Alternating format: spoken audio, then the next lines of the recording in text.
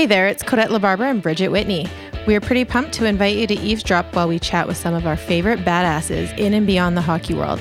The arena goal horn doesn't blow when people have success off the ice, so we want to blow it here. Did you say blow? Ooh, I might have. Codette likes to rap while eating kale and chewing healthy juice on her way to Supermom, sell real estate, or change the world one philanthropic moment at a time. Bridge smashes coffee and makes up the words to her favorite songs, needs to set an alarm on her phone for almost every appointment in life because she's always late. She's busy managing her 3 kids, dancing addiction, and website for pro hockey families.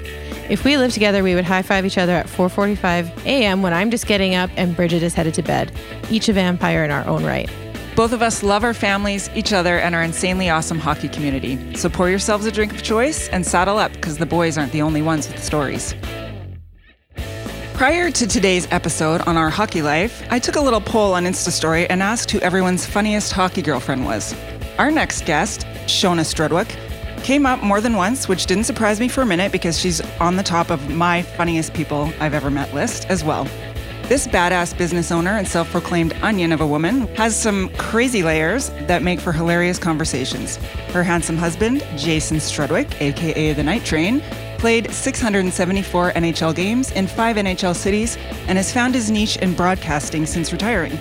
They have settled into life in Edmonton with their 3 munchkins, and we are jacked to share her with all of you. Shona, we love that you are joining us today. Welcome. Hey, Shona. Hi, Sex Bombs. How are you? Good. How are you? Oh, God. Any better? And I'd probably have to take something for it. Shona, honestly, we don't even know where to start things off with you because there's just so much good shit. So why don't we start... I'm a bit of an onion. Yeah. Exactly. Why don't we start with the fact that your throwback pictures and hashtags on social media are absolutely epic? Well, I feel like when you've got the background of growing up in a town of like 100 people, we're probably sitting close to 98 or 99 now. My brothers and I have left. But I feel like when you have the material of this small town life, and even though your journey's kind of taken you on some pretty cool rides, you've still, the material that you can pull out, especially in certain environments, it makes for some good shock value, I will say. Oh my God, Totally. Exactly. I You're feel like Charlotte's Web type style. Yeah. And, have you seen that meme where it's like, oh, why are you so funny? It's like, well, the trauma helps. Like, it's like you have something that like built you to just be like just raw and real and hilarious, right? Like, it's so funny. And instead of trauma, mine is, well, the hillbilly route certainly didn't damper my stories that I can share. And you know what, let's sit down and have a dip of snuff and talk about some stuff. Exactly. It's always a good start. So where are you from? It's a little town, obviously, but where? Oh, the metropolis of Elk Mountain, Wyoming. Yeah. Sounds banging. So, yeah, it is. There's a lot going on. We've got one paved road, so we've got that going for us. And, you know, you've got your senior citizen center that sits solid at about 9 for lunch on a daily basis. And you've got your town hall. And, you know, Dad's hung up the badge now, but my dad was the sheriff there for quite some time. His nickname's Bones. And you could pretty well pull into town from anywhere and just ask where Bones lives, and they would direct you in the house of 111 First Street. So, yeah, it is something. And honestly, you guys, like, the entire state of Wyoming is less than 500,000 people. So this tiny little town is literally kind of what Wyoming is made up of, other than, of course, the fancy schmancy Beverly Hills of Wyoming and Jackson Hole. There you go. But, yeah. And your activities growing up there, like, you don't make this shit up. Like, you were in the 4-H. Can you just tell us 4-H. about some of your prizes, actually? Well, State I fair think I wins. should start off with the 4-H pledge, which is when you take this vow, if you're not serious about it, you're not going to remember it 40 years later. Right. Let's hear So it. I pledge my head to greater thinking, my heart to greater loyalty, my hands to larger service, and my health to better living for my club, my community, my country, and my world. And you know what? That's kind of been the building blocks of my life. Yeah. Well, Totally. those are great. We should all be in 4-H. As I stumbled through from swine. So, you know, I was a prize-winning hog shower. So I showed my hogs every year. How many hogs did you have? How many what? Hogs did you have? Well, on any given year, we usually had 3. So there was one that I would raise, one that my brother would typically raise until he got too cool for 4-H. His cool factor clicked in a little quicker than mine did. we could tell from the pictures. I was definitely what one would refer to as a late bloomer. And then we always had one that we butchered, which now it's funny. Like now there's this animal lover in me that looks back and I'm like, oh my God, I can't believe I actually, and in the one that you butcher, you actually send it for the carcass to get judged, and you get judged on how lean the meat was, and it's called pork production. It honestly. And that you were part of that too? You were like, all right, let's fatten this baby up just enough. And then, oh, you better believe it. And there was like a rhyme, there was a rhythm to it. Like you had to feed it only like certain amount of cornmeal, and then it had to have like a certain amount of other grains. Jesus. There was an art to it. I love it. So when did you move to the big city? So after I graduated high school, there were 28 of us, and the choices typically in Hannah is where we got bused to for grades 7 through 12. You usually had one of 3 paths. You got the F out of Dodge, you got a degree in agriculture, or you got a degree in education. And actually there was the 4th. You also got into meth and just kind of fell off the radar. And you're now living in the senior center. Yeah, exactly. You are not the only one without teeth. Only theirs are dentures and yours have just rotted out from your meth addiction. So I chose get the F out of Dodge, and my parents, they didn't have enough money for me to go to college. I went to 1 semester, and yeah, that's a whole nother episode. But I ended up leaving at the end of the first semester because I'd had my fill of college, I guess we'll say. Yeah. And then I decided I was just going to move to the East Coast. And I'd never been on an airplane. Literally coming from like BFE, like it was. So I get on this airplane and I land in Newark, New Jersey with this man, semi-balding with kind of a pedophile mustache, standing holding a sign saying Shona Johnson. And I was like, I've landed. Like, this is it. Here we go. Hello, New Jersey. You didn't need braces to get that sign at the airport. You made it. What's that? You didn't need braces to get the sign at the airport. You made it. You better believe it. Listen, you know what? These buck teeth have gotten me a lot of places. Later on down the road, I was able to afford myself the Invisalign. And you know what? I appreciated it a lot more. Chad's teeth are fucked up again. Like, he didn't keep up with his retainer. That was a handout. You had to earn it. You do. You have to earn it. So you climbed up. And Kenny still stuffs his with his Copenhagen, so it doesn't really matter. You can't see his teeth anyways. Perfect. So why New Jersey? That was one of the only places that would actually take me, as having not this agency that I went through, because I was just 18 and I'd never actually gone formally and nannied. I always loved kids, even in our tiny little town. Yeah. I was like the babysitter and child whisperer. I would go over and play with kids. And I just always loved kids and the youthfulness and playfulness of being around kids. And so this family took a chance on me, Dave and Andrea Hirschfeld, and I'm still in touch with them to this day. She was pregnant with twins at the time and had a 7-year-old and a 9-year-old, and they just needed somebody who could come and kind of help man the fort. So I was with them for 4 years, just over 4 years. And so that was my second kick at the can, because one of my fun facts that I forgot to put was I am a 3-time college dropout. Ooh, but congratulations. You know what? Thank you. Yeah, it's not every day that you meet someone who fails 3 times at something, because usually you quit after once. That's not failing. No, it's learning. It's learning. Yeah. Learning to not learn. That's exactly right. You were life learning.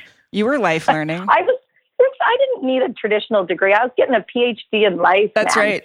I feel like my kids are going to listen to this and be like, well, you thought it was great that Shona did it. I'll be like, she's all right. Yeah, I was talking to Shona, able to get her own Invisalign. Not you guys. Yeah. That's right. So you started working for them, and is that so? 4 years? Sorry, Kodette. Yeah. 4 years you said with them? Okay. Just over 4 years. And then while I was there, I'd always had this, and when I say I was in theater school was in drama and stuff in high school, bear in mind, grades 7 through 12, there was 124 kids in this school. So if you wanted to be in the play, you can bet your sweet ass you're gonna make the play. Yeah. So I always had loved sort of theatrics and stuff like that. So Dave and Andrea encouraged me they said, just apply to this. There's this incredible theater and film academy in New York called the Lee Strasberg Theater Institute. Mm-hmm. And they encouraged me to apply. So I applied and I actually got in, and I studied there for 18 months and absolutely loved it, and really I loved improv and I loved everything about it. So then I didn't know that about you. I mean, I've known you for a while, really? But I had always assumed that you, actually I always thought you should be an actress or a comedian and do stand-up, but I didn't realize you had formal training. Yeah. So and that's where I kind of found a bit of this fire in my belly for the first time, where I was like, oh my gosh, this is really fun. This is so fun. And I get to kind of, because I was always a little bit different. Like I always kind of didn't care what people thought. And I always kind of was maybe the asshole in the crowd that would say something where you either laughed or people were like, oh my God, I can't believe that just came out of her mouth. I think that might still hold true. I think that is one quality that has remained genuine. Yeah. And we love it. We love you for it. Oh gosh. So then from there, I left with them. The kids were going into kindergartens all day there. So I went there and then kind of simultaneously got another nanny job and did some more acting and dabbling and got a call from a family in Chicago asking if I would go work for the sleep train this baby for this really amazing Chicago-based family at their home in Aspen for 3 months. And so I took that, and then it landed me back in Chicago for that last month. And then they said, okay, well, will you stay forever and until ever? The Christmas time? And then Christmas time turned into, well, will you stay till the end of the school year? And then school years, they said, will you just come back till Christmas? Well, at that last one where they said, will you come back till Christmas? I had committed to doing a tour of the vagina monologues in Eastern Canada. And so I went and I said, I can, but I'm doing the vagina monologues in like St. John's and all of these little, I don't even remember all the name of the little towns we went through, but it was like a week-long tour that we did in these small theaters. And so they're like, no problem. Well, then I get ready and I get back from Get your vagina ready. Off you go. I get my vagina ready, dust the bird off, little bird bath, if you will. Never want to go anywhere with a dirty vagina. So I met Jason in the meantime. We had kind of met, and I was in Chicago. That was this guy. Yeah, in Chicago. Yeah. Mm-hmm. And he's playing for the Blackhawks at the time. He's playing for the Blackhawks, and we'd been introduced, and we'd talked on the phone, honestly, you guys, for probably 6 weeks before we met face-to-face. Maybe only a month. So who introduced you? Who introduced you? How does that happen? Tyson Nash and his wife, Kathy, were friends with this girl named Tracy, who actually has this bananas company now called Sports in the Arts. And one of the artists she was working with at the time phoned Tyson and Kathy, and they were doing a photo shoot with Nasher and Kath and their kids. And so then Trace said, I'm going to buzz off to Chicago and see a friend of mine. And Nasher was like, oh, we have a friend there. We should introduce them. And Tracy was like, well, I don't know if this girl would be like somebody's like a hockey player's type. She's a little bit of a redneck, kind of, a little rough around the edges. She grew up with brothers, so she's a little crass, like some of the stuff that comes out of her mouth. That sounds like a perfect match for a hockey player. Well, and little did I know. So then the funny thing is, so she tells me about him, and I'm like, I don't want to date a professional athlete. Are you crazy? Like, just give me a manager from Burger King. Like, I'm good. Like, I just low maintenance here. I don't want to have to, put mascara on. So so they set us up, and he didn't want to meet me because he thought I was moving from LA, and he thought I was one of those girls. Okay. And that was high maintenance. Boy, was he in for a rude awakening, hey? Yeah. He probably wishes he had one now. I doubt it. No. And so you guys met in Chicago. That's crazy. So then you courted kind of over the phone for quite a while. And then when did you meet face to face? Super Bowl weekend, he was coming in off the road and he's like, you know what? Enough is enough. We got to see each other face to face. I'm like, well, let's meet somewhere then. And he's like, how about this place called Stanley's? I'm like, Stanley's? I know Stanley's. I've been going to Stanley's like live band karaoke with my girlfriend, Anne. I've been performing there for years.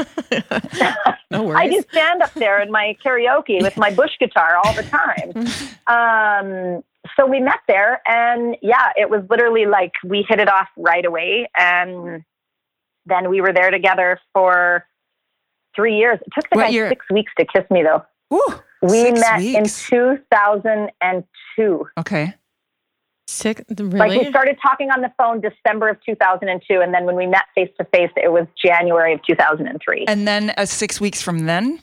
Then he kissed, like it took him that long to like kiss me. And I finally said to one of his friend, Burke Henry, was he ever a sight for sore eyes? He,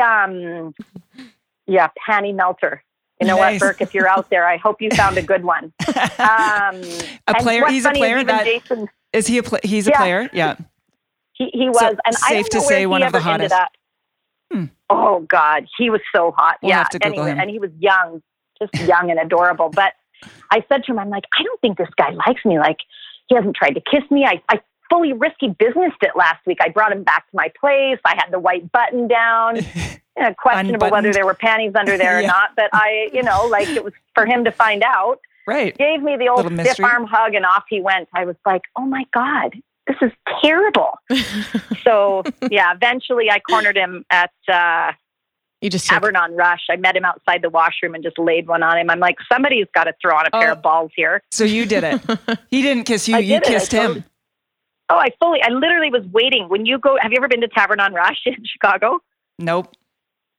Okay, well, the bathroom's downstairs. So it's right around the corner from Sutton Place. So a dark hallway. And you go down, or it's right across the street actually from Sutton Place entrance. And you literally have to go downstairs. So I was waiting on the second step up. He came around the corner and I grabbed him around the neck and just laid one on it. Oh, sweet. Okay, so that was it. I'm just Googling Burke Henry right now. So we're looking up Burke. Bridge, he's got the jawline you really like. Oh yeah, he does. He's got nice eyes, light eyes, dark hair. Like when I say panty melter, every single person that so when Jason and I started dating, every friend of mine was like, who's that Burke Henry? I'm like, right? Shazam. Yeah, that guy. Yeah, it looks like he got married and they got a little white dog and yeah. He looks happy, Shona. She looks super happy. Every amount of happiness. Good. So he should be super happy. Any other babes that Jason played with that were taking your panties off? In your mind? Well, none of them took my panties off. I better clear that up. He's going to be like, whoa. Okay, wait, let's say that again. Back that up. Okay. Better back that bus up. Okay. Did Jason have any other teammates that you thought were super hot? Well, I feel like the kind of easy choice there that I feel like you'd be hard pressed to find one that didn't agree, but he's almost too pretty for me is Henrik Lundqvist. Oh, agreed. He's just gorgeous. And his wife is equally as gorgeous, which made it kind of tough because it was always like, ooh, I'd almost rather take her down. Like, shit, is she ever hot? I've never met him, but I do agree. He looks like he could just be a model. Yeah, when he does Marlboro interviews, Man, he needs to be on the cover of every GQ. And we've got mutual friends. Charming. Is he? Oh. We need to experience so that. Charming and so nice, and he always has that smile on his face. And so but Therese, maybe because of his wife, that's probably why she puts the smile there. She puts the smile there. You better believe it. She is just a smoke show herself. But there was one picture of them. They'd gone to something fancy in New York, and there was a picture of them, and I was like, oh my God, look, like who's hotter? It is. They're one of those couples where they're literally just. You just can't handle. They're an equal. Like they're both just a solid 12. That's awesome. I love it. Do you have any like a crazy hockey story for us?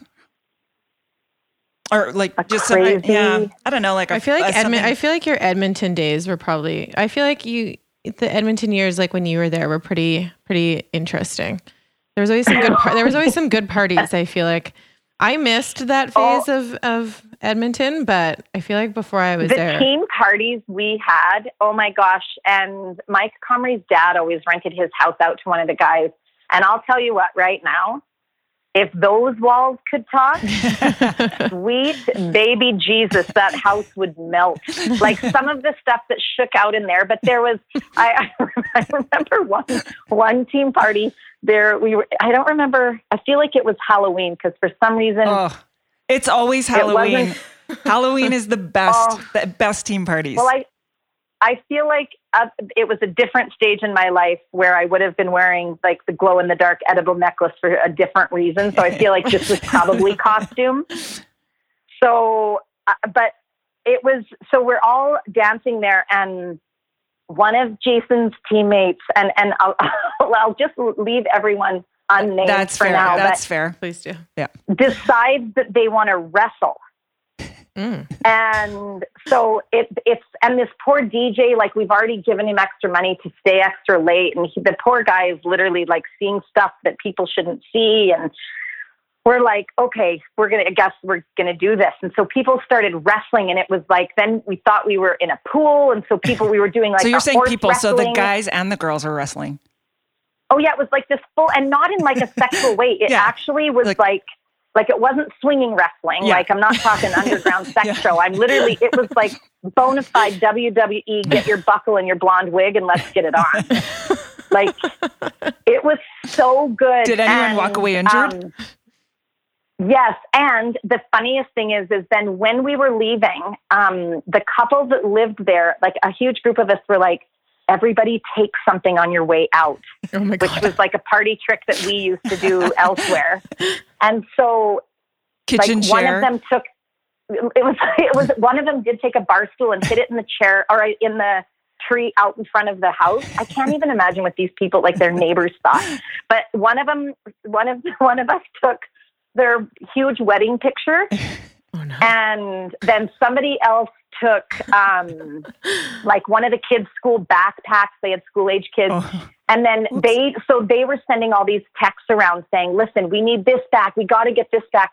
But the wedding picture, so the next team party where it was just the wives, the guys were on the road, had this wives party. And everybody came over and I had their wedding picture on my mantle. And so then it became the game that year that everyone would just steal shit and you had to actually find it. So it was never like you could never return it on its own right. It had to be found. Yeah. Oh God, it was amazing. So good. Like that was solid shit. That's a fun one. I like that one. Yeah, because it's like, it's harmless, but it's just hilarious, right? Like, it's just fun. Well, and who even thinks of that? Like one of the guys, and it was one of the young single guys, he's like, we should take shit and run. I'm like, let's take shit and run. Everyone, grab something. Everybody do it. Oh my gosh, that's hilarious. Yeah, this is better than cow tipping. Come on, I'm in. So let's just switch gears for a little minute here. Tell us how two women, yourself and your sister-in-law, who had never been pregnant or had any retail background, come to open a maternity store and freaking crush it, by the way. Okay, so when I said no retail experience, I was a cashier at Walmart, so I did have like a little bit of retail. And tell us experience. why again. Tell us why you wanted to be a cashier at Walmart. I've always, as a kid, I'd always had like this crazy infatuation with the scanner. I wanted to scan shit. Like that was the bottom line. I wanted to scan shit. And so I graduated from. What's amazing. That? I was going to say, so then as an adult, you're like, yeah, I'm now going to open a store. I'm ready. I'm ready for this. Long. You can scan it. Send some inventory in. Well, and the worst is we didn't even have a scanner. Like it's a dart. Like it's just this laser gun. I'm like, well, that sucks. Let's get a cash register and one of those belts with the scan tag. Like, let's do that. Let's really do it. Right. It was out of our budget though. Yeah. So then what? So yeah. And we just decided, you know what? We were both at that age and kind of in a position and situation in our lives where we thought Jason's hockey career was done because he ended up, it was the year actually that we'd gotten married and he had a 2-year deal on the table with the Islanders and his agent was like, just go on your honeymoon. We'll get it signed when you get back. Well, then Neil Smith got fired. And so that deal that was, Neil Smith was was that his name? He was the GM of the Islanders, whoever had done this deal. And so we lost this deal. And so Jason ended up signing in Switzerland at the end of that summer. So when he left, I was like, okay, this is the end. So Tara and I were like, let's start a business. And what year was that then? We hadn't had kids. Because I remember 2006. Okay. Yeah. And so she starts looking at, because she knows the city better than me, she was like, I'm going to go start looking for spaces. And she started trying to figure out where the best location was going to be. She started grinding on all kinds of stuff, like just doing all the work on, okay, let's figure this out. And so then both of us were emailing lines and trying to get lines. And we didn't realize how you buy in terms of seasonal things. So we were actually had kind of screwed ourselves in terms of the timeline we wanted to open the store, because we'd already missed out on buying season for something else. So then that was kind of that. So then we ended up going to, I left and moved to Switzerland for that first little bit. And then we came back and Tara had found the place and signed the lease, and we had whatever we could in terms of merchandise coming in. And we just did it. We bit the bullet. She was working as a rep for a company. And so we just kind of made it work for that first little bit. And then what's crazy is at the end of that year, Jason ended up signing back with the Rangers from Switzerland, and then signed another year with the Rangers after that. So and right when you've decided to jump into your own career and exactly, take something for yourself. So we were already connected before we had met. So I don't know if you remember me telling you this, but when I was pregnant with Ryder, Sophie O'Sullivan, who was one of your teammates and then became my teammate, she bought me a few things from your store, and one of them was a blanket, and it became Ryder's favorite blanket. It was his favorite. It was his favorite. Do you remember when I was like, Sophie, where did you get that blanket? Like, and she's like, oh, from my friend's store. I'm like, you got to ask her for another one. Like, this thing is worn out. It's gross. It's disgusting. And then, but at that point they'd stop making those. And then, so I ended up having to call, I called like every baby boutique in the US looking for this blanket. And I finally found one, because the one that I got from your store was one side plush, one side satin. And so I found one at a store, a baby boutique in New Jersey, and it was double-sided plush, but the same make, like the same color, the same plush. So I had her send it to me, and then I had a seamstress split it in half and put satin on each side. And I was like, thank God. But like you and I had already had like a connection, because like the hockey world is so small, right? And so, we had already kind of, but then we didn't meet till a few years later.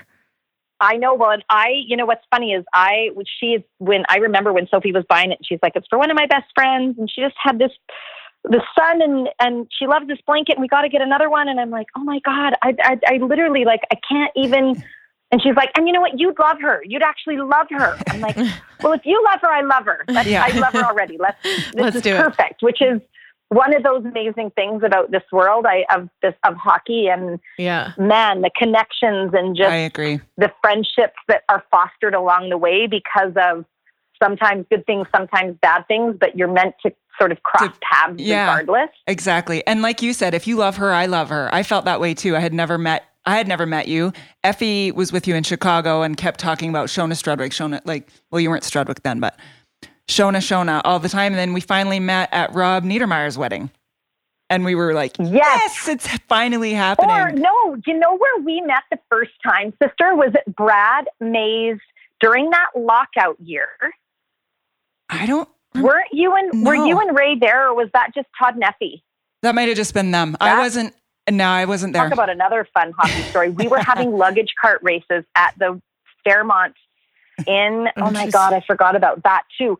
We were on luggage carts, and the guys were pushing us through the hotel on luggage carts. Like, who does that? Grown adults. Oh my God. Adults do. So then another good friend of mine, just with our connections, Emily Cole, moves to Edmonton. And I remember I got a call from you, and you're like, all right, do I need to reach out to this one? Like, do I need to be friends with her? And I was like, hell yes, you do. So, and I'm not sure if this is when you maybe met her at a game prior, but can you just share the story about when she picked you up at your house for a game? So poor Emily I'm not very modest, especially when it comes to my girlfriends. I feel like we've all got the same junk in our trunks. Some are a little more dented than others. Like some of us are maybe hairier. Everybody's got their jam, but at the end of the day, we've all got the same equipment. So who really cares? Some are enhanced, some could be enhanced. Like, we're all good. We're all beautiful in our own right. So Emily comes over, and I don't really, Bridge gave me a few pointers on Em. You're like, you know what? She's a little bit conservative. She definitely isn't like a huggy. Yeah. And she's super big into affection. Yeah. Like, don't touch her, really. Just don't touch her. So, but she's a freaking riot. But she is a riot, and she will be literally the most loyal friend you'll ever have. And so I actually forgot about this. Oh my God. She called, and I had said to her, I'm like, the front door will be open, just come in. And I probably had a towel on. I think I hadn't cut my hair all off then. So I probably had a few more strands of hair. So I think I had a towel on my head, but I was literally buck naked. No, I might have actually even still been in the shower. I was still in the shower, and she came in and she's like, oh God. I'm like, what is it? Like, what happened? She's like, what? You're in the shower. I'm like, yeah, just sit in here and talk to me. She didn't want to sit in there and talk to me, which I was like, oh my God, there's your first fault. Like, come on, this is sisterhood. Like, we're in this together. Her discomfort. Oh, such discomfort. And so then I get out of the shower, and I probably put my hair in a towel, and then, dust it off, just a little dried off, just slightly, because you want your skin moist when the lotion goes on. So then I'm just getting dressed, and she's like, well, what is that? I'm like, what's what? You're not supposed to look at me. You're uncomfortable right now. She's like, well, what's that on your boob? I'm like, oh, well, that's a half removed tattoo. You see, I had this beautiful tattoo from my Jersey Shore days. I got drunk and woke up with a tattoo of 2 dolphins swimming on my breast. And it's only partially removed right now because, we left Chicago, and I haven't really found a laser guy, and it doesn't really, it's gone enough to where now it just looks like perhaps a bruise, which I don't know who gets punched in the boob. It was like this. Yeah, and it's on my breast. I'm putting my hand across my boob for Codette so she can see how big it was. Mural. So she sees this tattoo, and she's like, who gets a tattoo there? I'm like, well, you know what? It's fine. Like, you just look at it. Like, you can tell she's like, I don't want to look at it. I'm like, well, you've already looked at it. And so she was just so uncomfortable with A, that I was naked, with B, that I had this half removed tattoo. And I can't even remember. Well, it was bothering. I do remember that she said it was bothering her because she was a New York State trooper. And so she thought you had a massive bruise. And I think in her mind right away, she's told me this, she was like, that it was she domestic. Thought that, it was like domestic. And she's like, oh my God, he's hitting her. And so that's why she's like, what's on your boob? I'd love to see Jason try to hit you. Right. You'd hog tie him so fast.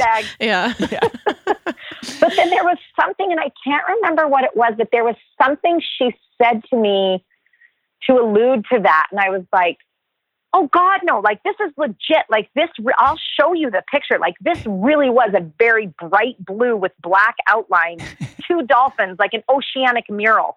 Like, it was some kind of wonderful. Like, I promise you, there's nothing shady going on. This guy, other than on the ice, does not hit people. Like, I promise. Like, no. Yeah. So, Shona, I always love to hear your story. It gives me absolute chills. And it's clear that there's nothing boring or conventional about you. Are you open to sharing how you and Jason started your journey towards being parents? Oh my God, of course. Because it's my favorite. Good. Yeah. So we were in the saddle for probably 5 years, just riding whenever you can in the pasture, in the backyard, like, just, doing what you do and keeping it clean in case one day one of the moms hear this. So, just doing what you do. Pulling the goalie and trying to. Yeah. Mm-hmm. Goalie was pulled. We didn't even have defense on the ice. Like, we were all forwards, like, just taking shots. Yeah.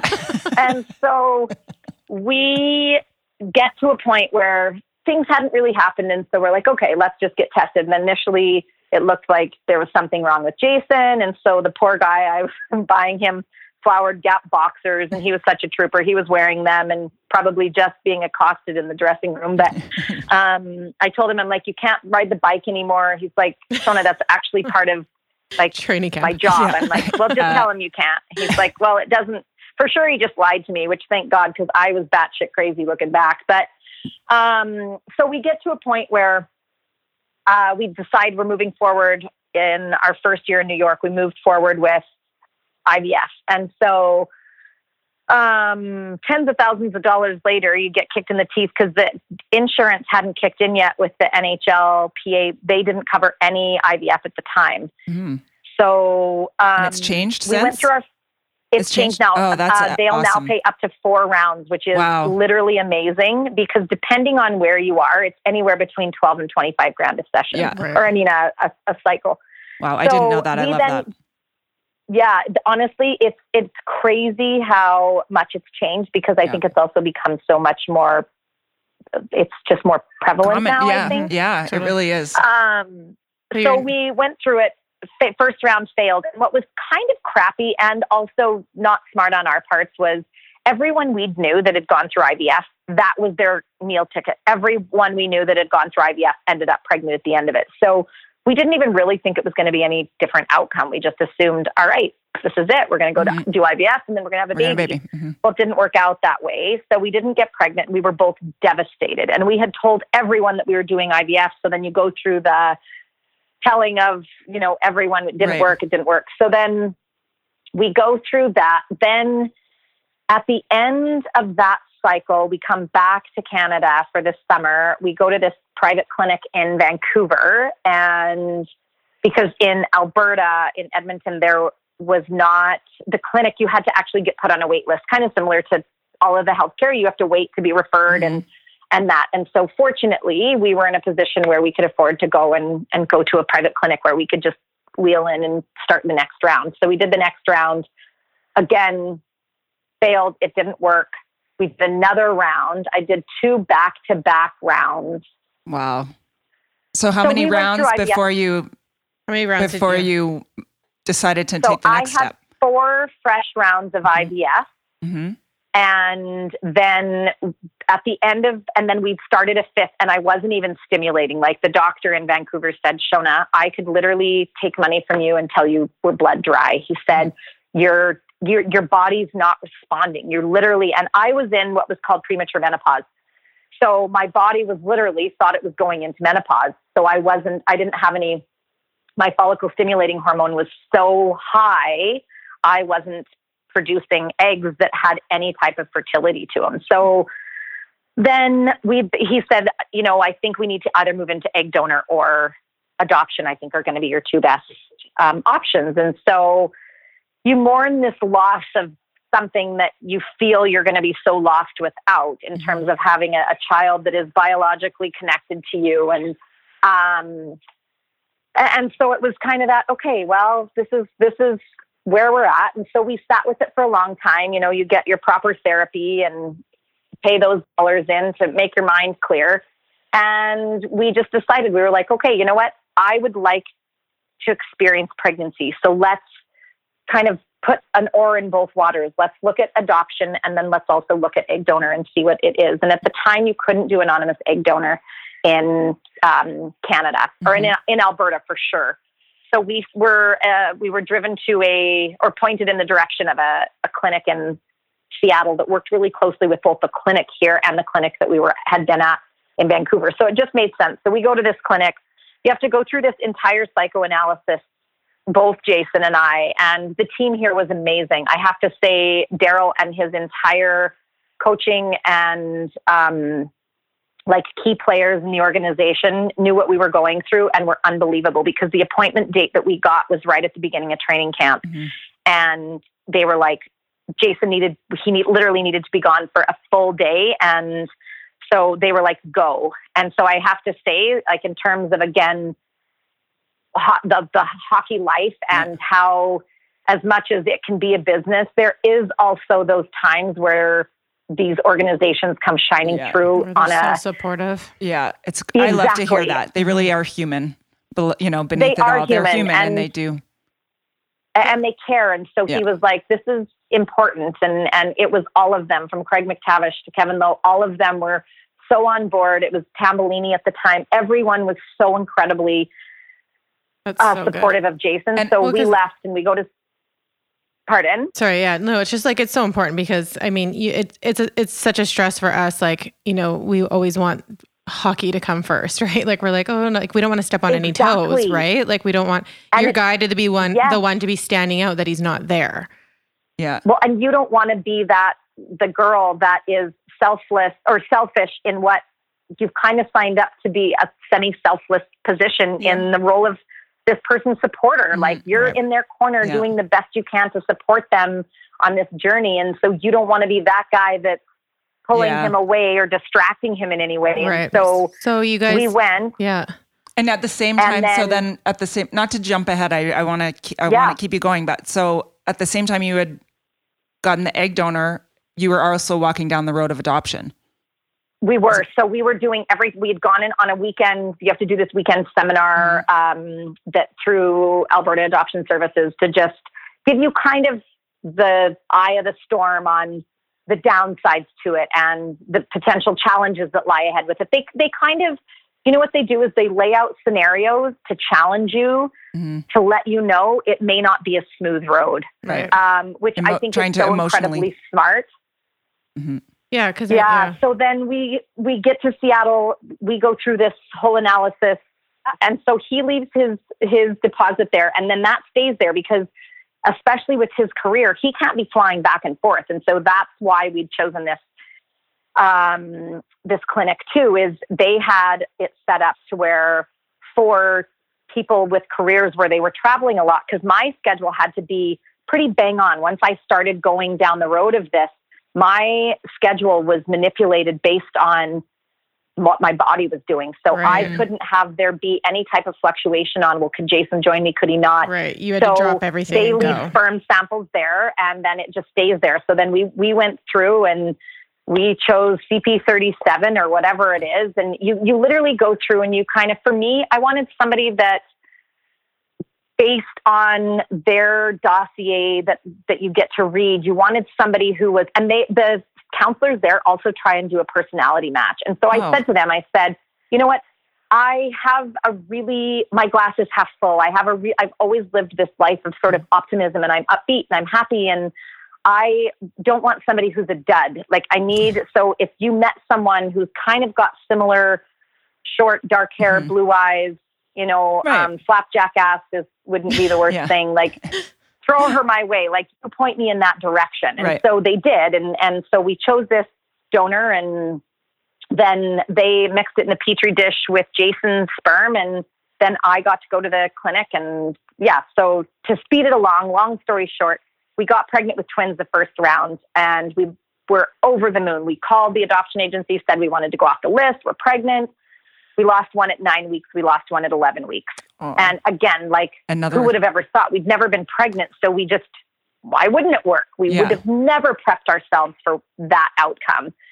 So then, I lost the second one on Cinco de Mayo of 2010. And so then we had 2 frozen embryos left from that donor round. And that was it. Those were the only ones. We had 2 left that were of a good enough quality to freeze. And so that next season started. And I said to Jason, you know what? We're back on the adoption list. It took us 3 months to get back on the adoption list. I said, we're back on the adoption list. Let's go. I'll meet my parents in Seattle just before Christmas. I'll get these 2 embryos put in. Then that ship has sailed. We know that I've tried every possible thing imaginable to carry a baby. I started doing acupuncture and all this stuff to kind of prep it. And then, so those Marley and her other one got thrown in on the 16th of December of 2010. And one of them didn't take. And we got a call at the end. We told everybody at 5 months pregnant that we were pregnant. Jason wrote on the board, this will mean something to you for the listeners. It's when something, whether you play your own team, but he wrote $1,000 on the board. And before the last game of the season at home, and everybody's like, what are you doing? And he's like, this is for our kid. Shona and I are having a baby. And and so then Patty G, who Codette, he shot a text to me and said, the guys know. Awesome. And so then I lifted up my sweatshirt and I had a t-shirt on that pointed an arrow down and said future Oiler and told the girls, we're having a baby. We're finally pregnant, blah, blah, blah. So then season ends. We decide we're going to go on this quick baby moon. Marley's due in August. We don't know what she is, she's due in early September. we call the agency on Friday, April 14th. We tell them, you know what? We are pregnant. I'm 5 months along. All the testings come back. It's a viable pregnancy. We think we should go off the list. And this is in South Carolina. And our lawyer there said, you know what? Until you have a baby in your hands, you don't have to do that. And we said, no, but you know what? Ethically and morally, we have a baby coming. It's not fair to the other families waiting. We just, this is what we feel. No, take the weekend. We fly to Hawaii Friday or Sunday, wake up Monday morning to a call. Hi, y'all. It's Jim Thompson here in South Carolina. I think you need to call me. So I go running down to the gym because my Keener husband's already working out at 5 a.m. Hawaii time. And it's 9 or 10 o'clock, whatever it would be back in South Carolina. I think it's 4 hours later from Hawaii. So go running down and screaming to Jason, we have a baby, we have a baby. He's like, you're having the baby. I'm like, no, I'm not having the baby. We have a baby in South Carolina. And I'm bawling. And he's like, what the hell are you talking about? So we go down, sit along the beach, talk to Jim. Baby boy was born Friday afternoon after the courts had closed. Birth mom had 16 portfolios to look at. She chose us. Social worker went to her, told her that we had actually called in and we were pregnant. And she said, I don't care. I want them to have this boy.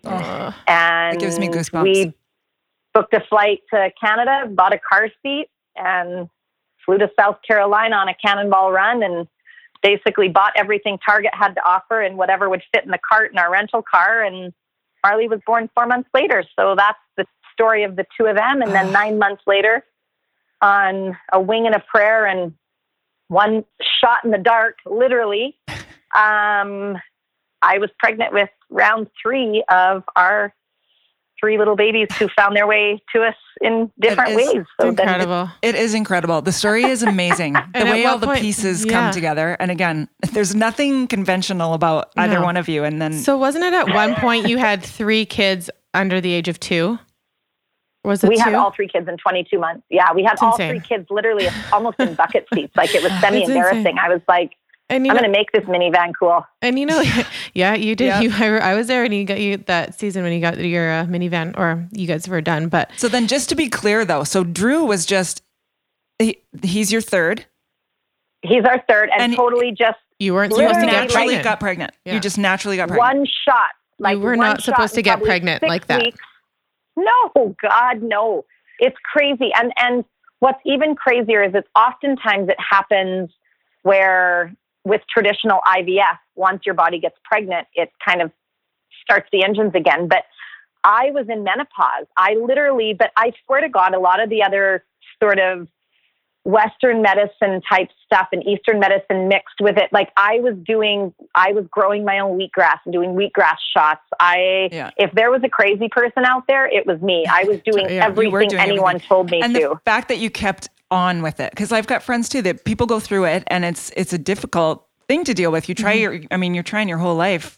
First you try to abstain, then you're trying not to get pregnant forever, and you just assume as soon as you get off birth control you're going to have this baby, and you're going to get pregnant. You're going to get pregnant. And, why wouldn't I? And for you, it was like you were the one who was the nanny for so long. You had a maternity store, and it was like just so natural for you to have kids. And I can only imagine how frustrating it is when you're not getting pregnant and not keeping it. And so like, it's just amazing. Your story, honestly, is just one of my favorites, and I love sharing it. And I love that like you embrace it all. Like, I just love the way you are about them. Like, I remember when I came to your house in Edmonton and you had just gotten back from the zoo with all 3 kids, because that's what you do. You're crazy. And, you'd taken all 3 to the zoo, and you'd ran into an old friend, and she was like, Shona, like, how does it feel to finally have one of your own? And you lost it. Like, you were like, they're all my own. They're all my own. And I love when I'll never forget that. I was so pissed. You were so pissed. And I love because you'll post a picture of Kane and you'll be like, he looks just like me. And I'm like, fuck yeah, he does. Like, I'm like, it's just, I love that. And I love that about you, because they are your kids. Like, there's no other way to look at it. Like, they're yours. They're all your own. Exactly. And I think that is, and you know what? Comments like that, I know are not meant to come across, but they're not malicious. Or malicious. Yeah. Exactly. But there's such lack of thought in sometimes things people say. And so that is why I've always been very, and it was curt in the beginning for sure. I was like, beg your pardon. And I'd say, actually, you know what? That is something that someone in my position doesn't want to hear because they're all three my kids. Yeah. And how dare you discount and take away and make the other two less than because they don't share my DNA. That's if Kane and Marley were standing here, how do you think they would feel? No, totally. And I try to put it in and spin it to where they get it. But and I love that because you got them all there. You got them all in different ways, but like they're still all yours, you know. And can you imagine you not having those three? Like you had to go through all of that to lead you to these three beautiful kids. And so I was telling Bridge exactly. I was telling Bridge, like, as soon as from the retreat this year, I landed back in Calgary and I went right to Easton's hockey game, and I'm sitting there watching his game and I'm like, who are we playing against? Like, we need to check that guy's birth certificate. Like, who is this kid? He is massive. There's no way. And because like Easton's a big kid. He's always the tallest. He's always like the tank, like whatever. There's this kid skating around. I'm like, no fucking way. He's the same age. And then I see the back of his jersey, Strudwick. And I was like, there's Kaner. Yeah. So I sent Shona this picture, and you can see the back of Easton's jersey and you can see the back of Kane's jersey. So it's like LaBarbara and Strudwick. She sent me that picture. Yeah, I was like, that's so cool. But it was just so funny and so random. I was like, okay, this is hilarious. And obviously, Shona, that weekend at the retreat, your name came up because we were missing you. And I know you wanted to be there too, but we got to get you there. Next year, honestly, I am gonna be there. This is, and I actually even talked to Em the weekend of the retreat. I called Em. I'm like, oh, you dirty rat bastard. We should be there. Yeah. She's like, I know, but this is a tough year for me too because I was graduating and they were looking at schools, and so I was like, all right, well, we gotta make it happen. But I have bad news. If I make it down there, there is going to be a train off the rails. That is for damn sure. Well, we can't wait. We'll have the airbags ready for safety measure. We need to have the IV company that comes over and rehydrates you. No problem. That's what we need. I might need to check into a facility when I get back to Calgary. So, do any of your kids have your personality? Or are there any moments that you've like heard yourself in them? Are you there yet? When you're like, oh, whoops, that was me. Yes. You know what? Marley is she's really witty and she's spicy, and she's got kind of, sometimes you want to be really pissed off. And then sometimes you're like, you know what? In 5 years, I'm going to wish she would have said that. So I'm going to let this one slide because she just stood up for herself. And then there's Drew. And Kane Kane's a bit more serious. And until he really feels comfortable, he won't throw a dart. He won't, he's pretty chill. But Drew is honestly, you guys, a certifiable wingnut, which maybe the good Lord or whoever is in the reins upstairs, controlling all this, was like, she's got to have a little bit of what her parents went through. A little bit of payback, just right? Give her a little bit of that. Because he's just a wingnut. He says some of the most obscure stuff. Well, you need someone to entertain you. Yeah, exactly. Everyone's had you to entertain them. You need a little entertainer. Right. So. And speaking of entertaining, the last time I saw Shona, her and Jason were the MCs at the Eberle's wedding. So hey, I think I saw a picture of her underneath the podium. She was underneath. Yes, underneath Lauren's dress. Underneath Lauren's we both went underneath Lauren's dress. And then, so I was sitting at the same table as Shona and Jason. And because they had to be close to the MC stand, and I was like, VIP. I'm dying laughing at everything they're saying, obviously. But then I was realized I was like, oh my god, I'm gonna be the asshole in the background of all the pictures, laughing, just because I'm right there. I was like, oh no, I gotta turn my head, I gotta look away from the cameras. But man, you killed it. The jabs you took at Jordan because he had a really bad season prior, and the jabs, I lost it. I was like, I can't believe she just said that. No holding back. I was so bad. I'm like, Ebby, I hope you wore your thick-skin suit because I said, you're going down, bitch. Yeah, because I'm coming in hot. But guess what? You're one of the only ones that can dish that out. Yeah. In a way where they're not going to be like, oof. I lost it. I was ugly laughing. Yeah, we're not going to be friends anymore. I was ugly laughing, so... Do you have any... Oh, God, I love you, girl. I love you, too. We're not going to keep you much longer. I have a quick question. I know you took your mom on a magical Scandinavian trip. Was that a bucket list item for you? And I know you've said to me you have to go do a trip with your mom. You know what? Codette, is your mom still living? Yeah. Okay. I'm not even this is not even debatable or thinkable. You literally were going to hang up from this call minutes from now, and you're both going to look at calendars and you're just going to make it happen. My mom's dream, because her mom was from Denmark, and her father was from Denmark, and her mother was from Finland. She was Finnish and Danish. And then my dad, it was a Sweden, Finn, and Dane with a little mix of German. And her only bucket list was to travel to Scandinavia and see where her grandmother came from. And she just kept saying, and my parents literally don't have two nickels to rub together, but if you ask them for $100, they'd give it to you. They're that kind of people. And so I just said, Jason kept saying, you know what, your mom's going to tell you she can't afford it forever. Just book the trip. So my mom had been saving, and it was so stinking cute. And so I phoned her. I'm like, the trip's booked, we're going. And she was turning 75, and we started out in Amsterdam, and I made her take a toke of a joint. And she's like, I can't do this. I'm like, you're 75. You can't not do it. I love that you got a chance. As soon as we leave here, it's tattoos and hookers. Like, come on, Mom, you're 75. Let's get with the program. I love that you got a chance to do that. We got it, yeah. We'll try and take our moms on a trip. Exactly. Well, Shona, we seriously love a good dose of you, and we need more of it, obviously. I saw the screenshot of your calendar for today, so I know that you are scheduled to the nuts. Thank you. Stealing your own words. Thanks so much for squeezing us in and entertaining everyone and sharing your life and stories with us. We just love you, and you're a fucking riot. So you're going to have to come back.